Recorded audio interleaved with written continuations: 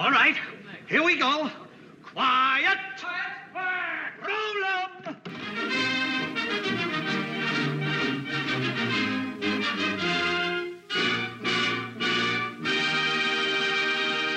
Hello and welcome to the Big Picture Podcast, where we take a look at the latest movie news, the films of today and yesterday, and try to put it all into some sort of context. Seated across the microphone from me is Film Buff Online contributing editor, Natasha Pagutsky. And seated across the microphone from me is Film Buff Online editor-in-chief, Rich Dries. You need to work on your pep, dude. Well, I was just trying to sound a little bit more radio professional. But we're not radio professionals. We do this for fun. We do this for love. Exactly. Of movies. Big time. You know, and it helps if we don't sound like complete spazzes, though. Hey. I'm not saying you sound like a spaz or I sound I'm like a total spaz. Well, yeah.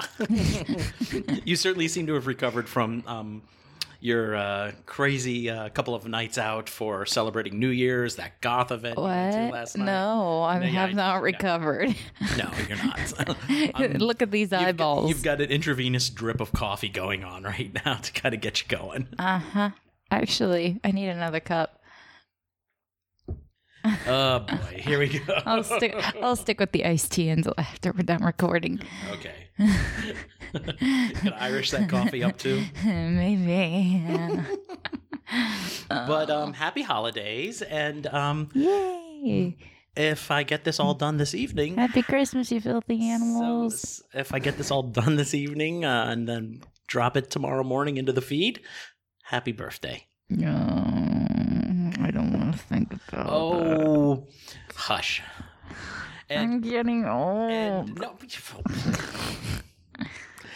You're past that point of feeling like that. Oh, no. You don't wake up the way my knees wake up every morning. So it's like I'm sleeping on bubble wrap when I roll over. It's not pretty. Yeah. But, and let's just say it. Happy another year of movie watching, huh?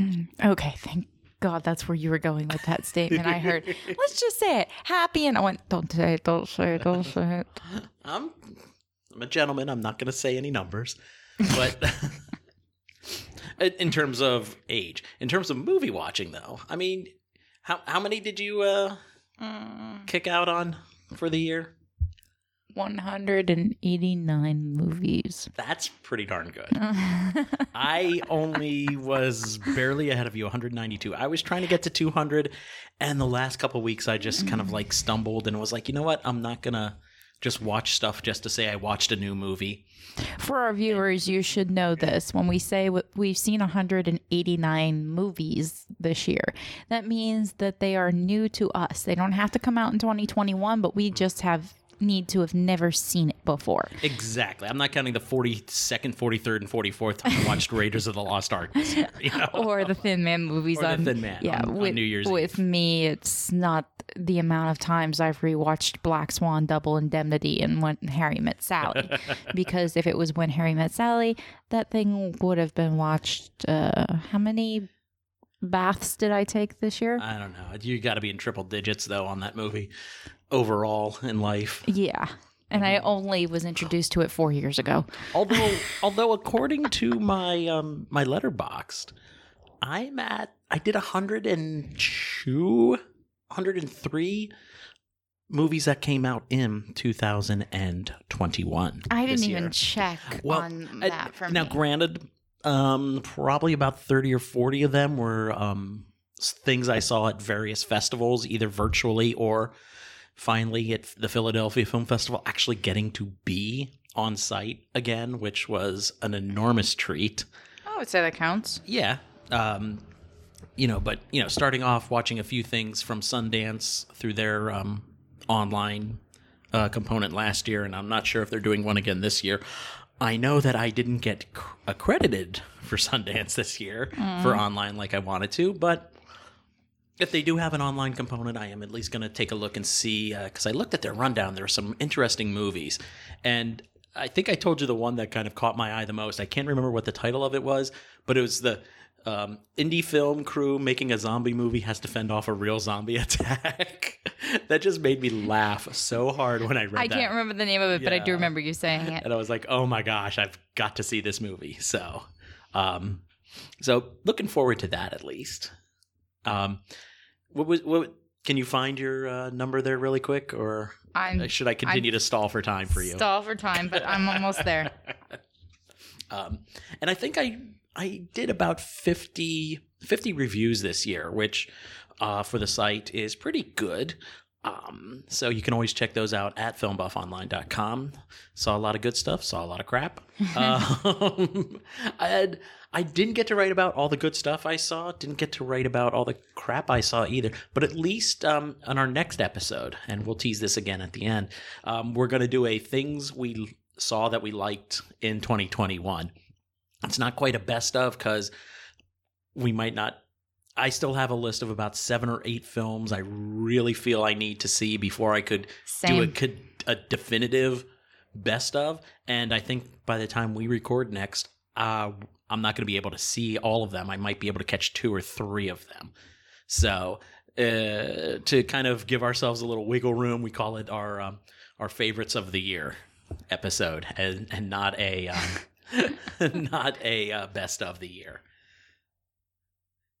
And I'm still tap dancing like crazy out here. 51. 51 new movies for the year? No, 51 that are from 2021. Yeah, that's what I meant. Yeah. I'm sorry, from the year. Okay, great.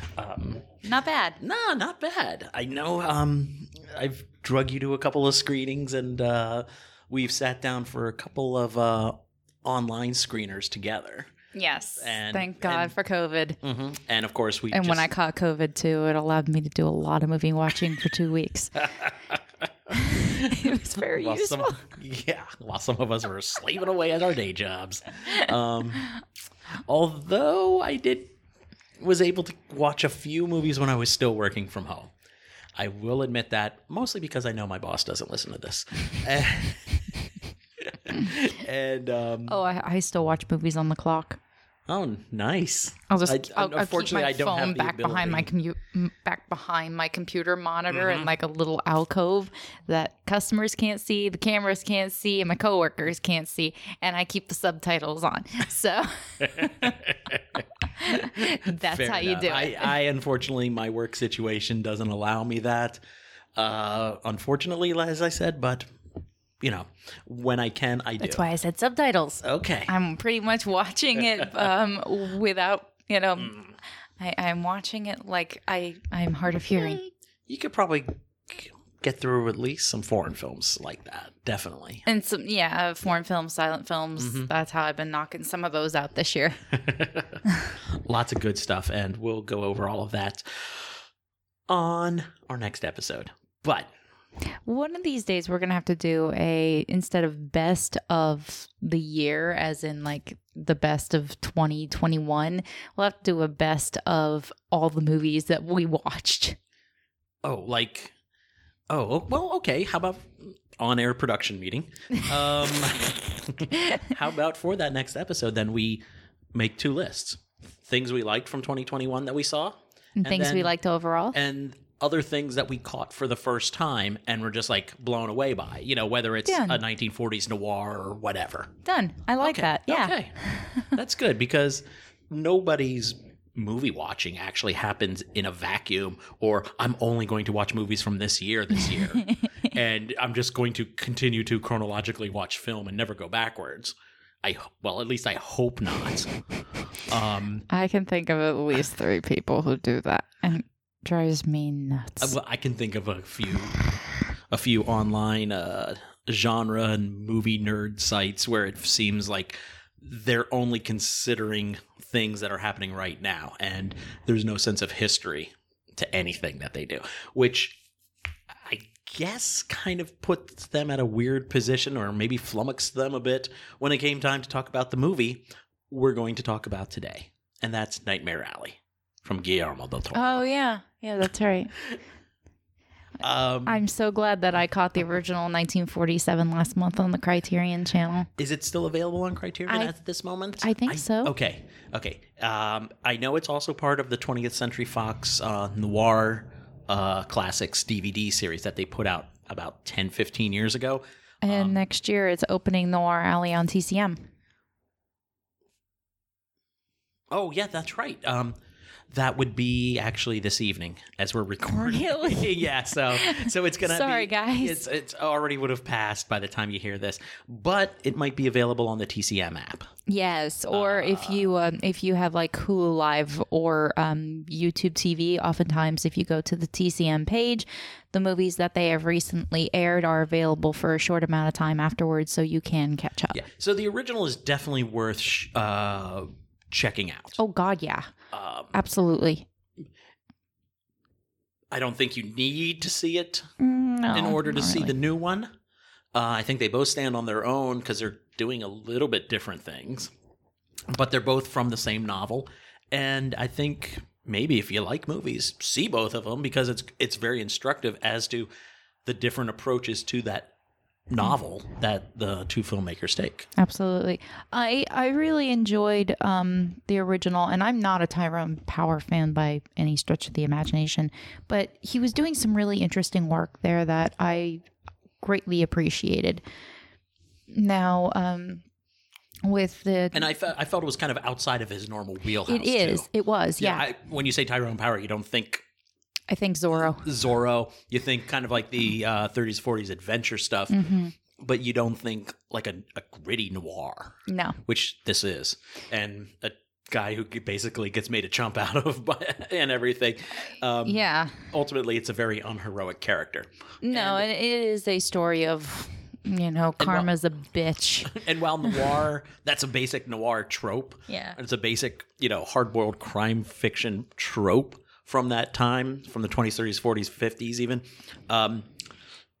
So I don't feel ultimately saying something as broad as that is a spoiler, but I think we are going to get into spoilers probably as we go. That ending for Guillermo's, it needs to be talked about a little bit. Yes, and we will talk about that, but just wanted to get that out there first before people get to... I thoroughly enjoyed Guillermo del Toro's version of Nightmare Alley. It expands the original film. Probably, I think the runtime was around 2 hours. It was somewhere between 140 and 2.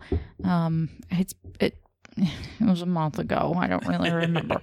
A lot has happened since, but this clocks in at 2:30 exactly. And so you're giving yourself almost an extra hour's worth of footage to expand on your characters, delve back into some of the history and the past of why these characters are making the choices that they are, and help reaffirm the relationships, which some of the original film lacks, like David Strathairn's character, Pete. In the original movie, he's just kind of the drunk husband who, dies suddenly.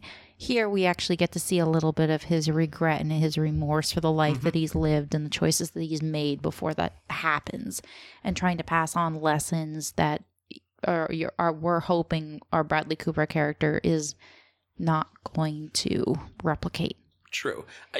The expanded runtime allows you to get more deep into the characters and find out that some of them are really nasty pieces of work. Oh, God, yeah. And I really like that idea.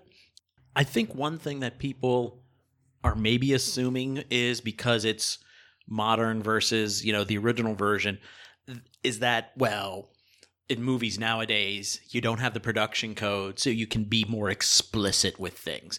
And I don't think Del Toro really is in terms of visuals. I mean, really. There's no real nudity. There is. Oh, I got a glimpse of something underneath water at one point. Okay. There's very, very, very fleeting. It's not exploitative or indulged. No, it's not. No, in fact, I love that they kept the scene about Molly, Rooney Mara's character, going to be taken in by the cops for indecent exposure. She's wearing a pair of briefs and a bra, like a showgirl. Yeah, of that era, like 20s. Yeah. And the waistline that... It's high-waisted. It's high-waisted above her belly button. Yeah. So it's as racy, quote unquote, as Barbara Eden's outfit on I Dream of Jeannie, which famously, they said she has to cover her belly button. Yeah. For TV in the 60s.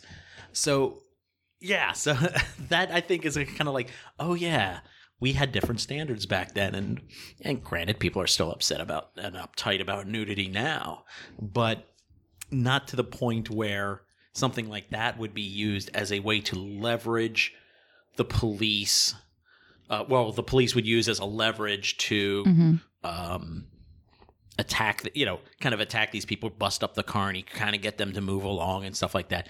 And basically, they were being bullies and abusing their authority. Yeah, and Darren and I got a giggle over the fact that it was the character, the guy from Supernatural who played Bobby. And I know you've probably not seen any of Supernatural. Not really, no. He's like a father figure to our two main characters in that. And he's like a real sweetheart with like a nice little streak of I'm a sarcastic asshole. And here he was just being a dick.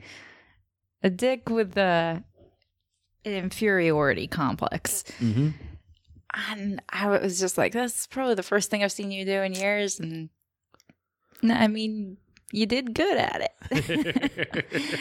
But no, going back to what you said about having different standards and being exploitative and all that, they really aren't here. Probably the closest thing to something that was taken a little bit further than the original film is the idea of the geek. We actually got to witness it. Yeah. And where in the original they would have cut away. Yeah. Oh, at that time, geeks, the whole idea of a geek was illegal. Here, obviously, in today's society, yeah, the geek would still be illegal, but for film purposes, we can recreate it. And then I would also say the idea of our one character in his past, he had a woman pretty much have an abortion and it killed her or forced her to miscarry. Same thing.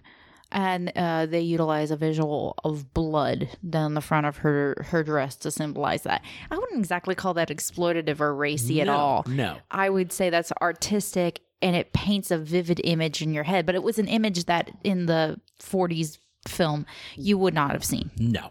You couldn't even talk about abortion. No. In a 40s film.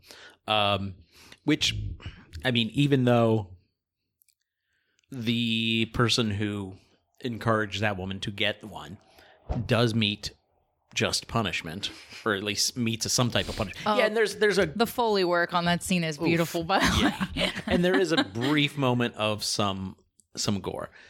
I mean, it is enough to get this film an R rating. It's Guillermo del Toro. He knows how to do gore, but he does it with a very light hand in this film. Exactly. A very deft touch. Yeah. It doesn't wallow in it. I think like the one shot that I'm thinking of maybe lasts 2 seconds, if that. It kind of reminds me of the piece from Shape of Water with the finger.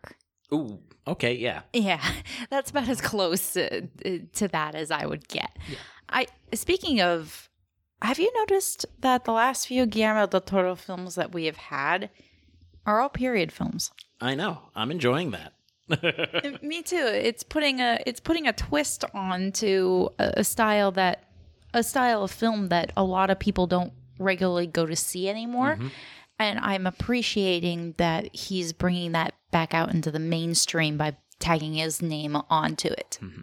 And about the only other thing I would say is kind of like you probably couldn't get away with in like the classic film is how they show Toni Collette's character first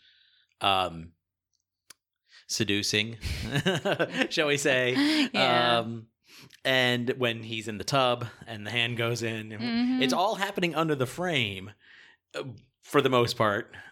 I wasn't looking very closely, but I wasn't. I'm not even a Bradley Cooper fan, but it was there in my face.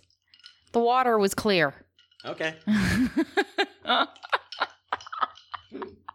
So stuff like that, but that's kind of not germane. I mean, it enhances the story. It's not the point of the story. Or on the other hand, like I said, it's not exploitative. Yeah, it was hinted upon in the original film of their relationship. Who wants to see Bradley Cooper get a handy? No one. They're not promoting it like that. So the original film, that relationship between Xena and Stanton was hinted upon, but we never saw anything confirming that there was a relationship. No kiss, no holding of a hand, no nothing. There was always a semblance of respect of carnies between them. Here, it's like, no, you know what they're in for. You know what they're doing. But enough about that, about the exploitation. I want to talk about our core triangle of this film. Okay. Stanton Carlisle, Lilith Ritter, and Molly. It's like he is caught between these two extremes, ultimately. And it's not until the end that we really kind of see that. Molly represents kind of like an innocence. Which Rooney plays beautifully. Yeah, they're using basic carny tricks and magic tricks and stuff like that. As part of this nightclub act that they do, of him as a mentalist, quote unquote, but still she's innocent. She's just like she knows she's an entertainer, and she knows not to do like the quote unquote the spook show where you're suddenly talking to dead ancestors and trying to give people hope, because that's not fair. There's a code there. On the other hand, we have the Doctor, who I think is highly manipulative. Kate Blanchett is so goddamn good in this role. My goodness. Holy shit, is she good? Yeah, and Sex on a Stick, like the hottest I have seen a woman since Michelle Pfeiffer as Catwoman. You said that to me when we were walking out of the theater that night, and you were just like, it was in every inch of her body. There was confidence, overconfidence. And just the way she's wearing just normal, like 40 skirt suits. But underneath all that, there's the way she walks, the way she very much everything's with precision. And it is to have a certain look. She knows exactly what she's doing. Oh, yes. And that's what I like about that, because ultimately that's all any noir is a man caught between two extremes, and invariably is going to make the wrong decisions. True. There's a particular scene in the movie that I really loved. There is this huge, gorgeous chaise lounge in her office. And she is sitting on one side staring out this great bay window. And he comes in and sits back to back with her to have this conversation. And it's shot in wide. It makes them look claustrophobic and disconnected while still being connected. Yeah, it's an amazing visual. But even before that, though, like when he's first there, I think it's the first time he visits her at that office. And she offers to kind of, do a little bit of an analysis of him. And she's like, well, why don't you sit down? He's like, no, thanks, I'll stand. And then as they have their conversation, he sits. He lays. And then he lays down. And you can just see, like, this is him just falling under her spell. And this is where he is losing what he thinks is control of the situation. And it's plays out over a couple of minutes. And it's kind of half subtle about it. And maybe it is kind of obvious as well. But it's still, like, really, as I was watching, I was going, yep, this is where it's happening right here. And I knew everything from here on out was downhill for him. Yes. No, the scene that really kind of stood out to me as a turning point, which obviously it is, he takes pride in never drinking because of his family. Every time he's offered a drink, he always makes it a point of pride to say, no, I never drink. Mm-hmm. It's not, oh, no, thank you, or I'll take the glass but not drink it. No, he always says, I never drink.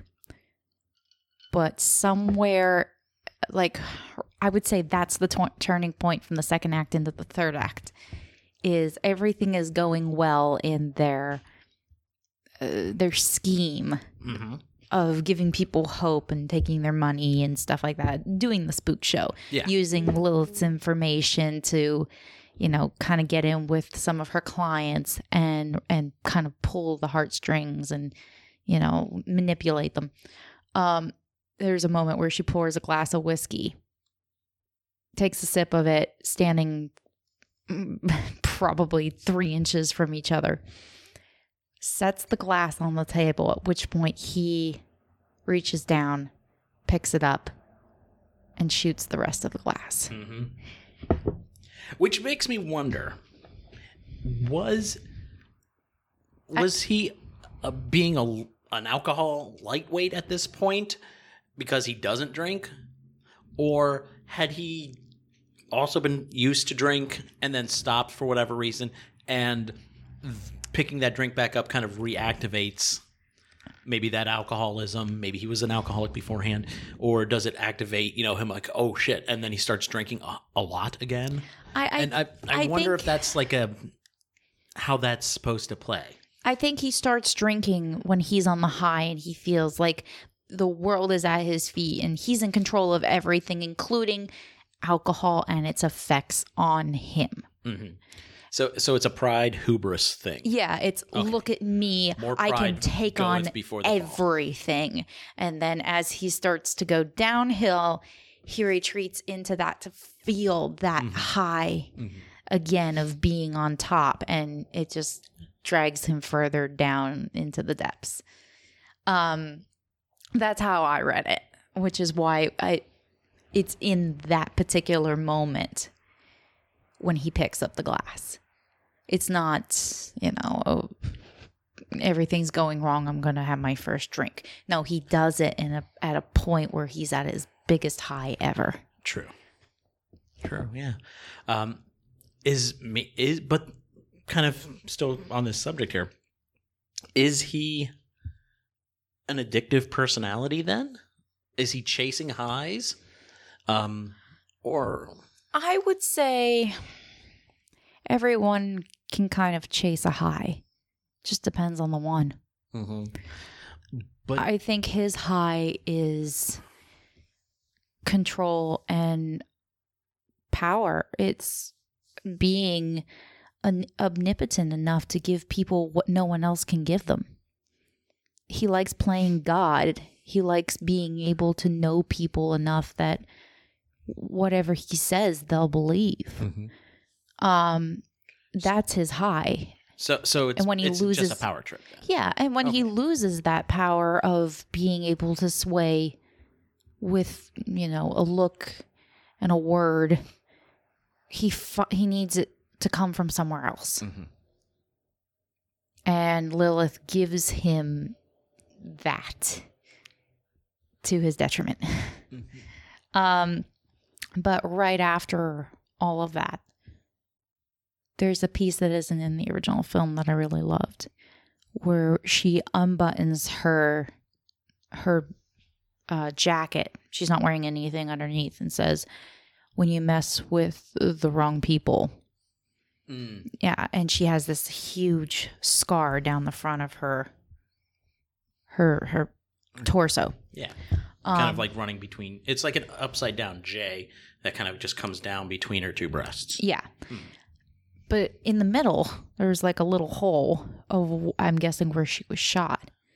But a shot would not have caused that huge line. No.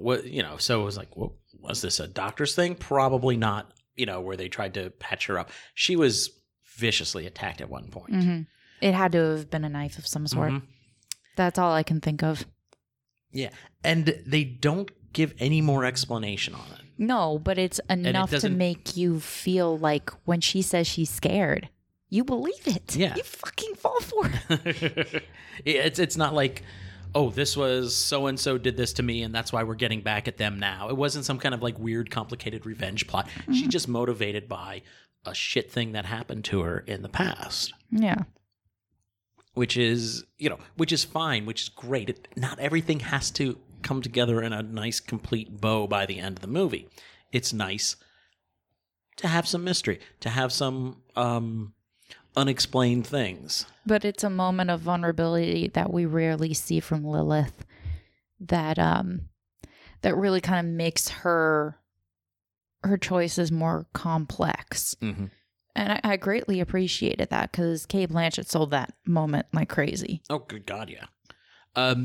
Now, I want to ask you a question because this is something I saw in an interview before I saw the movie, and I was just skimming it because I was trying to avoid spoilers. But I think it was the screenwriter said that they were trying to make it ambiguous as to whether at least some of the mentalism could have been like, ooh, does he actually have like this really faint supernatural power, or is it all fakery? And they said they tried to keep it ambiguous. And I wanted to get your take on that. What do you think? I didn't see it as ambiguous. I saw it as all carny tricks. It's entertainment. When it comes down to that, in order to sell the trick, you have to be able to act your little ass off. The moment he's at the lie detector, they say, only respond to what you believe is true. Mm-hmm. He did not believe that the person was there, but it showed up on the polygraph that way. Everything that he said afterwards about Doris is all true. Mm-hmm. It didn't have to come from Doris, but all he had to do was say the truth. It's like when you're watching Knives Out. And she says, I can't lie. I'll puke. And he goes, well, then only give fragments of the truth. And she says, I took him upstairs around this time. I gave him a couple of, we played a game of Go. At one point, we knocked over a board. I gave him a couple of his medication shots, and then I left. All of those things were true. She just left out the pieces in between. The context. Yeah. And I think that context is kind of what would sell the polygraph on if it was right or wrong. Mm-hmm. You keep it vague enough, you can fool anything. True. And polygraphs only are kind of like, they work by just, your heart beats a little bit faster. Your respiration goes up a little bit. And there's your a moment, skin temperature might rise a little bit when you are trying to deceive. And there was a moment right before he starts to believe that Doris's spirit is behind him. You can see him. He actually takes a breath before he even starts it. Mm-hmm. It's great for the dramatic flair of wait, there's someone here. But that breath also helps him to lower his heart rate before he goes into the trick. Mm-hmm. And therefore fooling the polygraph and fooling the person. Yeah. I mean, polygraphs aren't 100% accurate, obviously. Mm. And, they can be fooled in certain ways. I mean, for me, I was like, it's all carny tricks. Mm-hmm. Because as a kid, this is a weird digression as how I got there. But as a kid, for a little while, I was kind of like into magic and I wanted to learn, all sorts of sleight of hand stuff. And of course, you wind up reading, a kid appropriate age book on Harry Houdini. As every kid who ever has that magic phase does. They go to the library. There's a couple of books on Harry Houdini. And Houdini, of course, was known in his latter years for debunking spiritualists and mediums and frauds like that. And so the book would talk about all those tricks. And they show you all those tricks of mentalism a good portion of those tricks in the movie. How they, fake, the question burning thing, and how they, will communicate back and forth between, one person being blindfolded and the other having a, the way they use code. With like words and emphasis on certain words, things like that. Yeah. And it's like, there's all stuff that I kind of remembered reading about as a kid and going, oh, okay, this is how this works in action. I recognize this. So for me, there was never a moment where I was like, maybe they're walking a thin line here to suggest maybe he does have a little bit of latent ability, which would have been interesting. The only moment I truly doubted whether or not he did or did not was when Kate Blanchett said to Rooney Mara's character, I'll ask the questions. And she said, guess what's in my purse? And he got it. The little silver nickel plated gun with an ivory handle. But then later on, obviously, he explains how he got there. And it was more Sherlock Holmes. Yeah, it was all deduction and reading a person's body language and the way that she holds herself and all that. I completely understand how he got to that conclusion. Oh, yeah. Yeah. So yeah, it was. I like that reading people is. I mean, that's a trick that we all need to learn. It's kind of something I do. The moment I walk into any room or anything, I size up every single person in there. I watch the way they move, how they're dressed. There is one line in this movie that is absolutely fucking true. People are desperate to be seen. They want you to discover them. And it's so fucking true. We all we put on masks because that's the image that we want to show. So you don't pay attention to the mask. You pay attention to the body language. True. So the way someone holds themselves, the way that their eyes may move to a certain part of the room, the way you're looking at me right now is like, what? No. I'm very much in agreement with what you're saying here. I mean, I did it the one night over dinner with a friend, and I'm like, look around the room. Who is the best couple here? And she was like, what? I go, tell me who is the most, like, the best couple? Like, which couple in this room love each other the most? And she got it wrong. I'm like, no, they're trying way too hard. And that is because that's the image that they're trying to project to the friends who are sitting at the table with them. It is a thing. And it is an ability that you need to work on, but he just seems to just naturally have it. Maybe it's from working at the Carney and dealing with the different types of people and trying to learn how to manipulate them. I love how David Strahan, when he was doing the thing about the watch, trying to guess the object, he started going into the meaning of the watch, the daddy issues, and belong to someone, it's worn down, and he got in his head. And all he was doing was a blanket description.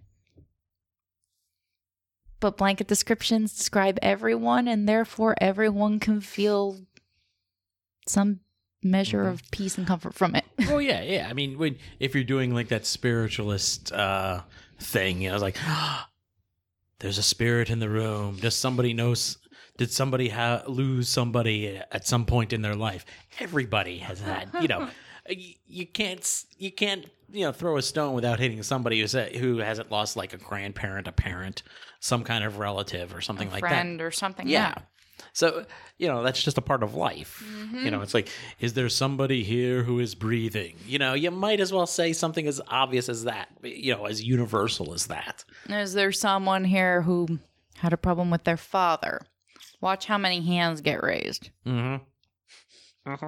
Yeah. So, and then you kind of weed down and, depending on what kind of preparation was done, whether it's... And then you watch their body language. And if they're in it, you keep digging and watch them just fall to pieces in front of you. You got them. Yeah. Yeah. That's how that all works. Yeah. It's all manipulation. It's all carny tricks.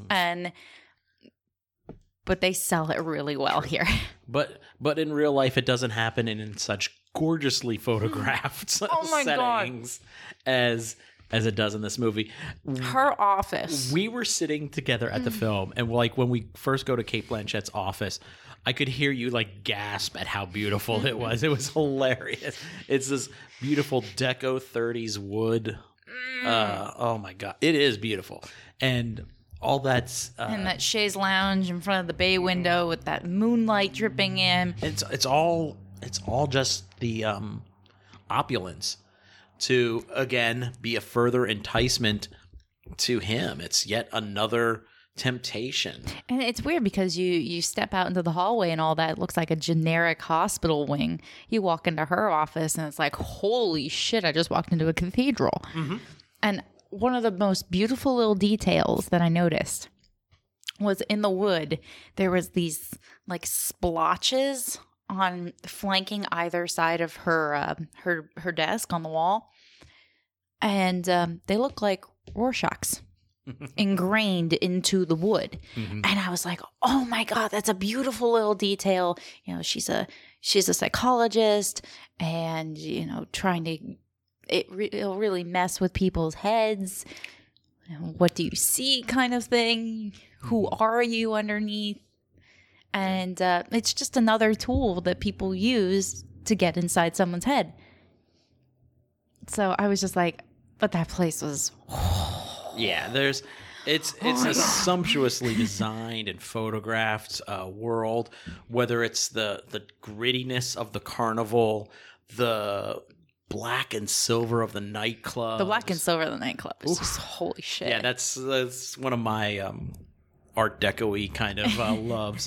And then her office, which is warm and inviting. It's opulent, but it has that warmth. Seductive. It's seductive. Again, we're back to comfort. her. Yeah, but it also has a sense of comfort with the use of wood comparatively to the chrome of the nightclub. Mm-hmm. And then the rich character's home as well is kind of more stone and cold. And yeah. The gardens are gorgeous, but the gardens weren't made for him. They were made for a woman who is just as kind as the flowers that would have grown there. Mm-hmm. So it's a great where all the production design and everything just feeds back into these basic noir tropes. And Guillermo knows how to do fucking production design on every single one of his movies. I need to go back and rewatch Crimson Peak. Yes. Because they built that entire fucking house inside and out. And I would love to get another good look at that because I haven't seen it since it was in the theater. Yeah, I think same here. I would actually, if he were like to come to New York and do like 2 weeks at the film forum of Guillermo del Toro's film noir hits, and he was there introducing films left, right, and center, I would take a week off of work. I was just gonna say I would take time off work to go to that. Yeah, and just well, do the Airbnb in Jersey City and ride the train in. Yes. Because I've been years and years ago, probably late 90s, early aughts. The Film Forum did a film noir series, and I remember going in on a couple of occasions to see things like Lady in the Lake. And I'm still really pissed I missed In a Lonely Place this year when they were doing their bogey. Oh yeah. But there's nothing like seeing a good black and white film noir from a nicely freshly struck print on screen. I mean, it's something. And I really want to see Double Indemnity up on the big screen. Oh, I know you do. I've been keeping my eye out for about 2 years on that now, hoping somebody does it. Think we could rent a theater again like we did for Clerks? For your birthday? Well, maybe not for your birthday tomorrow, but soon. We'll see. But I think, though, that's just going to about wrap us up for today. Nightmare Alley is currently in cinemas. So check it out. Yes. We strongly recommend it. Remember, you can find us online at bigpicturepod.com, and we are now available on iTunes, Stitcher, and Google Play. So either use the link in the show notes post or head directly there, search, and hit subscribe. And if you like what you're hearing, please leave a positive review, because that always helps us connect with new listeners. Now, as we said before, we'll be back next time with our favorites of 2021. And that is all right here on the Big Picture Podcast. Welcome to my nightmare. I think you're gonna like it. I think you're gonna feel you belong. A nocturnal vacation, unnecessary sedation. You